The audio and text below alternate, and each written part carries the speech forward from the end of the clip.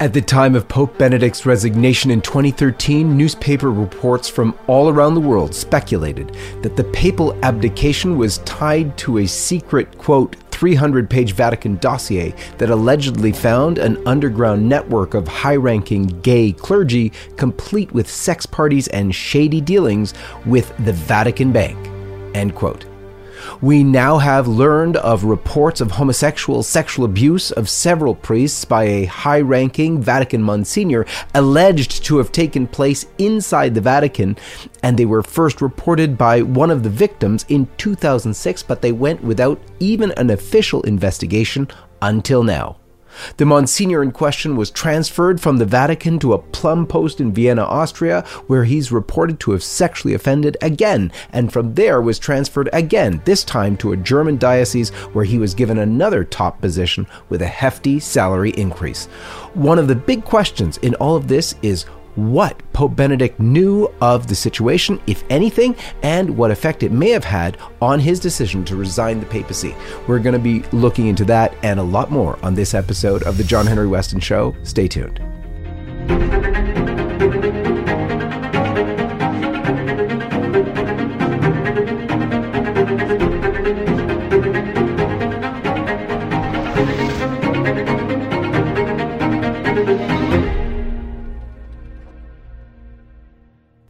Before we begin, let me encourage you please to share these videos with family and friends and encourage them to sign up to this mailing list to alert them of all the new episodes as they are released. You'll find the link for that below this video. Also remember to like and comment on this video, as that too helps to spread the word. Let's begin as we always do with the sign of the cross. In the name of the Father, and of the Son, and of the Holy Spirit. Amen. In 2002, the Catholic Church was rocked by the widespread public revelation of sexual abuse perpetrated by Catholic clergy. While sexual abuse in all professions was nothing new, among clergy it brought a particular repugnance. But more than that, the new revelations highlighted the role of bishops themselves in the crisis, as it made it clear that they had allowed known sexually abusive priests to go without punishment and be transferred to other parishes or dioceses where they would sometimes even abuse again. A case which had its first diocesan hearing last Monday, September 7th, concerns a high-ranking Vatican Monsignor accused of coercing multiple priests under him into masochistic sexual acts. The alleged abuse was first reported to Vatican officials in 2006, with no official investigation taking place until after a German newspaper, Die Bild, began reporting on various aspects of the case last year, resulting in a police investigation and the laying of criminal charges. While the 2002 clergy abuse revelations were still very much in the news, there was another homosexual abuse scandal playing out quietly inside the Vatican in the waning years of Pope John Paul II's life. And later, while Pope Benedict, along with the rest of the Church, was expressing public grief, meeting with abuse victims, and promising reforms, those in high Vatican positions were using the same old playbook in mishandling credible allegations of sexual abuse within the Vatican's own walls. In addition to the diocesan investigation in Eichstätt, there is a criminal case now before the courts in Germany in which two priests testify to gruesome sexual abuse at the hands of a then senior Vatican official in the Secretariat of State, named Monsignor Christoph Kühn. A Monsignor Florian Kolfhaus and a second man, a former priest, both allege that Kühn violently compelled them into sexual masochistic acts. Kolfhaus first lodged a complaint against Kühn at the Vatican in 2006. He testifies that his abuse took place inside the offices of the Secretariat of State, as well as inside the Casa Santa Marta, a residence for Vatican prelates, which is now the residence of Pope Francis. But it appears no formal investigation was launched until 2019, in spite of the fact that a report by Archbishop Carlo Maria Vigano, who at the time was delegate for the pontifical representations, was presented to the superiors of the Secretariat of State on July 3rd, 2006. It's more than 12 years of waiting. The other priest who testifies in the case has since become laicized and now is actually a practicing homosexual and LGBT activist. He has given his testimony for the Kolfhaus complaint that is currently underway in Germany. The court files include a WhatsApp message from Kühn to this former priest from April 2017, in which Monsignor Kühn offers some future financial support should the laicized priest help him to clear his name with regard to the allegations against him. Kühn was the head of the German section of the Secretariat of State in the Vatican from 2001 till 2008. This position put him in charge of vetting priests and bishops from Germany for elevations, and as such, he was privy to all the personnel records of these prelates. Being in such a high position and involved in the German Church, Kühn was often in close contact with Pope Benedict XVI, both after Pope Benedict's election in 2005 and prior to that in his role as the head of the Congregation for the Doctrine of Faith. As head of the German section until 2008, Kühn organized Benedict's trips to Germany, traveled with him on the papal plane, and was often photographed side by side with him at official receptions such as that with German President Horst Köhler in 2005, during his visit to Cologne. Chancellor Gerhard Schröder, as well as future Chancellor Angela Merkel. Kühn's reputation was conservative. As Kolfhaus explains in a denunciation to the Vatican as well as to the Diocese of Eichstätt, in which he outlines the abuse, he says, and I quote, "Monsignor Kühn took interest in me personally given the difficult work that he was about to undertake, namely, radically changing the political line of the Bishops' Conference in Germany on the participation of the German bishops in the national system regarding abortion legislation. The German diocese, contrary to various directives given by the Holy See, participated in the state-run system, giving on request a certificate to women, which was required in order to have a legal abortion. This conflict greatly polarized the Catholic Church in Germany," end quote. Kolfhaus says that he suffered sexual abuse at the hands of Kühn from the end of 2003 until 2004, and has been reporting the abuse to different superiors in the Vatican and elsewhere since 2006. Through his lawyer, Dr. Alexander Stevens, Kolfhaus told LifeSite that he did not begin the legal process or go to the press with the abuse he suffered. Only after details of the abuse were reported by the German newspaper Die Bild in 2019 and police questioned Kolfhaus did he act. He told LifeSite journalist Dr. Maike Hickson, and I quote, "When journalists or civil authorities come to me, I have to answer truthfully. To lie here would be nothing other than covering up for the perpetrator." Those were Monsignor Kolfhaus's words to LifeSite's Dr. Maike Hickson. In 2008, Kühn was moved to Vienna to work in the nunciature, a Vatican embassy. And here is where the question of Pope Benedict's knowledge of the case comes into question. Two sources close to Pope Benedict spoke anonymously to LifeSite's Dr. Maike Hickson about it, suggesting that Kühn was moved to Vienna because his scandalous sexual behavior became too well known. One of them said that the Pope himself moved Kühn knowing of the problems and even asked Cardinal Joachim Meissner, Archbishop of Cologne, to take Kühn into his diocese, but Meissner refused. Another source stated, and I quote, "When it became known that he," referencing Kühn, "had harassed various young men, among them also Kolfhaus, he was removed by Benedict XVI from the Vatican and sent to Vienna," end quote.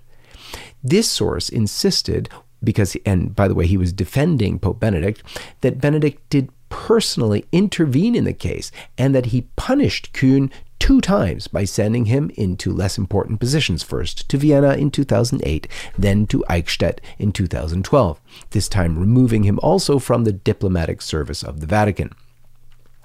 Pope Benedict, remember, was elected Pope in 2005 and announced his early resignation in 2013. Another source from Benedict's circle, however, did tell LifeSite that Benedict did not know of the matter, and it was handled either by the then Secretary of State himself, who is now, by the way, Cardinal Tarcisio Bertone, or the then substitute, who's now Cardinal Fernando Filoni. In the midst of this scandal in April 2011, Kuhn was actually awarded a special designation as a, quote, prelate of honor of His Holiness. It's a papal designation that often comes after a number of years of service in the diplomatic corps of the Vatican. At the end of 2012, Kuhn was removed from the diplomatic service of the Vatican and was moved to his home diocese of Eichstätt in Germany, where he was personally appointed canon of the cathedral by Bishop Gregor Hanke. That position, however, gained Kuhn a much larger salary and a very notable position. It took till April of 2019, when the accusations against Kuhn were brought to the public by the German newspaper Die Bild, for Bishop Hanke of the Diocese of Eichstätt to suspend Kuhn from his duties. LifeSite reached out to Monsignor Kuhn with questions, and in response, Kuhn's lawyer threatened a lawsuit should LifeSite report on the case. The response from the lawyer denied all charges and not only forbade reporting on the case, but also forbade further research into it. Kuhn publicly addressed the accusations himself for the first time in July 2020 after Italian Vaticanist Marco Tozzati published a translation of portions of a July 16, 2020 Die Bild article on the case on his blog. Now, Kuhn vehemently denied all charges in his response to Tozzati's article. Moreover, Kuhn claims that Kolfhaus's lawyer, Alexander Stevens, is, quote, a well-known LGBT activist and supporter of the relative lifestyle and debauchery, end quote. Stevens, the alleged victim's lawyer, told LifeSite's Dr. Micah Hickson that Kuhn's accusation against him is false. He said, and I quote, the prelate obviously doesn't hesitate to even discredit the victim's lawyer, end quote. He wrote that in an email to LifeSite News, and he also added, quote, here, in my opinion, Kuhn's strategy is once again exposed, to neutralize the enemy by deliberate untruths, end quote. When LifeSite published our original report on this case on September 5th, Monsignor Kuhn's lawyers threatened a lawsuit if we did not take down our story by 4 p.m. that same day. We didn't take the story down. In addition to the testimonies of the two priests, there are two explosive pieces of evidence in this case which point to Kuhn's guilt. One of them is the testimony of Archbishop Vigano, and the other a testimony from a former employee of the Diocese of Eichstätt.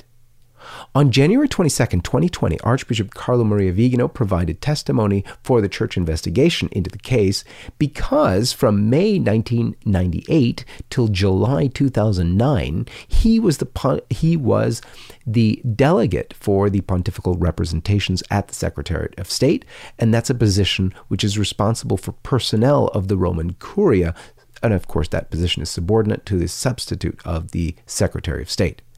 So in Vigano's testimony, which LifeSite confirmed with the Archbishop himself, he states that he is, quote, aware of precise information regarding the harassment and all kinds of abuses committed by Monsignor Christoph Kuhn against Monsignor Florian Kolfhaus. Archbishop Vigano also notes that Kolfhaus informed various individuals of the abuse, including a superior at the Secretariat of State and also a bishop in charge of preparation of candidates for diplomatic service in the Vatican. Archbishop Vigano also reports that now Cardinal Pietro Parolin was informed as well. According to Vigano's knowledge, no official investigation was undertaken by July 2009, and that's when Vigano ceased his duty as delegate for the pontifical representations. So no examination of the facts, he said, no investigation to examine Kolfhaus's reports of the abuse he suffered. Vigano told LifeSite that the evidence which would have called for an official investigation included the report sent to the Secretariat of State by Archbishop Justo Müller, who was that president of the Pontifical Academy we mentioned earlier. Also, there was a report by a psychologist who returned a negative judgment on Kuhn, dated June 14th, 2006, and Vigano's own note for the substitute on July 3rd, 2006. Vigano's testimony also calls into question the 2001 decision to have Kuhn at the Vatican in the first place. He recounts that sexually scandalous behavior by Kuhn was known to the Vatican as early as 1997, when Kuhn was a priest in the nunciature in Zimbabwe. Vigano relates in his testimony, and I quote, Monsignor Christoph Kuhn began his service on July 1st, 1997, in the Apostolic Nunciature in Zimbabwe. During this, his first assignment, the nuncio, His Excellency Monsignor Peter Prabhu, had to report some of the behavior of his collaborator that could have indicated his possible homosexual tendency. The nuncio reported in February 1998 that on returning from a pastoral visit of several days, he was told that Father Kuhn was very sick and that he, that is Kuhn, wanted to see him. That's Prabhu, the bishop, immediately, the nuncio. The nuncio went to his room and knocked on the door, and Kuhn told him to come in and revealed himself lying in his bed wearing only very skimpy panties. And the nuncio told him to get dressed and went away. Afterward, Kuhn went from his bedroom to his office dressed in the same way, despite the admonition he had received, and then went down to the common area of the nunciature in that same undressed state.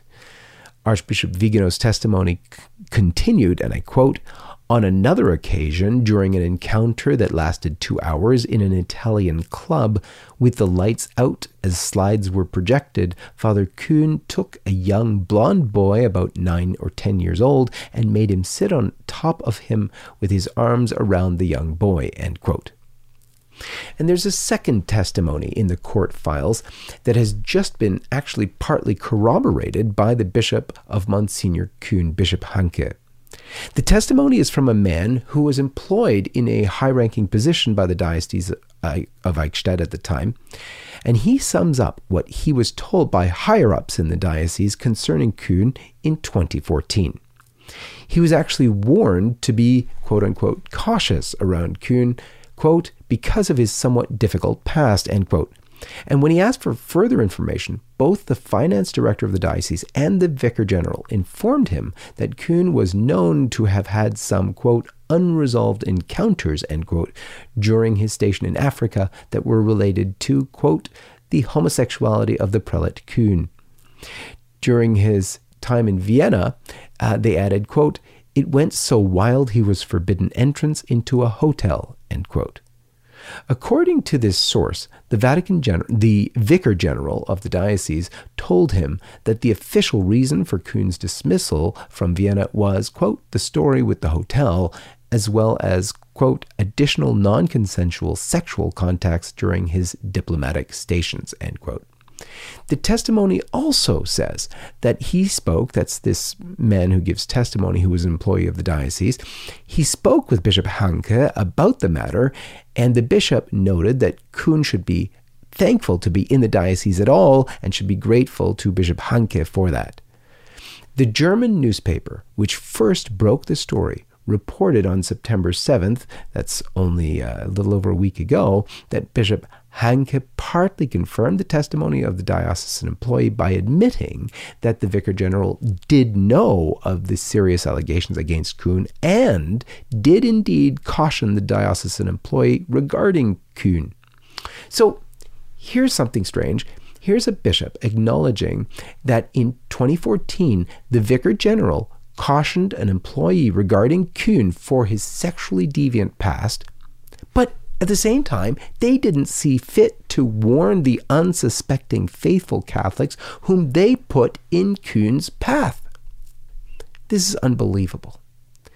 Canon law at number 1395 insists that, quote, a cleric who persists with scandal in another external sin against the sixth commandment of the Decalogue, and by the way, that's the commandment against adultery and sexual sin, is to be punished by a suspension. And if he persists in the delict after a warning, other penalties can gradually be added, including dismissal from the clerical state, end quote. Canon law experts have told LifeSite that much of the problem leading to the church's sexual abuse scandals has been the ignorance of and the refusal to apply canon law, and that is church law. This reminds me of other abuses in the church where bishops flagrantly ignore canon law, and thus they harm the faith and the faithful. For instance, Canon 9:15 says that those, quote, persevering in manifest grave sin are not to be admitted to Holy Communion, and yet pro-abortion politicians like Nancy Pelosi and Joe Biden are given Holy Communion. Priests who abuse the faith of children by grave distortion, such as Father James Martin, are promoted and celebrated in the church, while those who defend the faith and warn the faithful of the gravity of supporting pro-abortion politicians, such as Father James Altman, are silenced and threatened with canonical penalty. There's actually another canon law that we, the faithful laity, need to pay attention to. It's Canon 212. It is the church law which informs the faithful of their right and their duty to tell our shepherds and the rest of the faithful about our concerns to defend the faith. It says, and I quote, according to the knowledge, competence, and prestige which they possess, they have the right and even at times the duty to manifest to the sacred pastors their opinion on matters which pertain to the good of the church, and to make their opinion known to the rest of the Christian faithful without prejudice to the integrity of faith and morals, and with reverence toward their pastors and attentive to common advantage and the dignity of persons, end quote. We cannot stand for the dereliction of duty of our bishops, that failure to admonish and correct abuse among the clergy. Many bishops have failed to take action to correct and admonish clergy sexual abuse, liturgical abuse, and abuse by heretical teaching. These abuses threaten our children's bodies, minds, and souls, and we, the faithful, cannot and must not remain silent. For our children, for our church, and for our fidelity to Christ, and indeed actually also for the good of the abusing clergy and the negligent bishops, we must fight the corruption in the church, yes, with prayer and fasting, but also with public campaigns and actions to demand shepherds in the mold of Christ, rather than wolves in shepherd's clothing. For LifeSite News, this is John Henry Weston, and may God bless you. Hello, this is John Henry Weston. I'd like to invite you to subscribe to the John Henry Weston Show YouTube channel if you haven't already done so. There you will find all the past episodes and much more. Thanks again for watching, and may God bless you.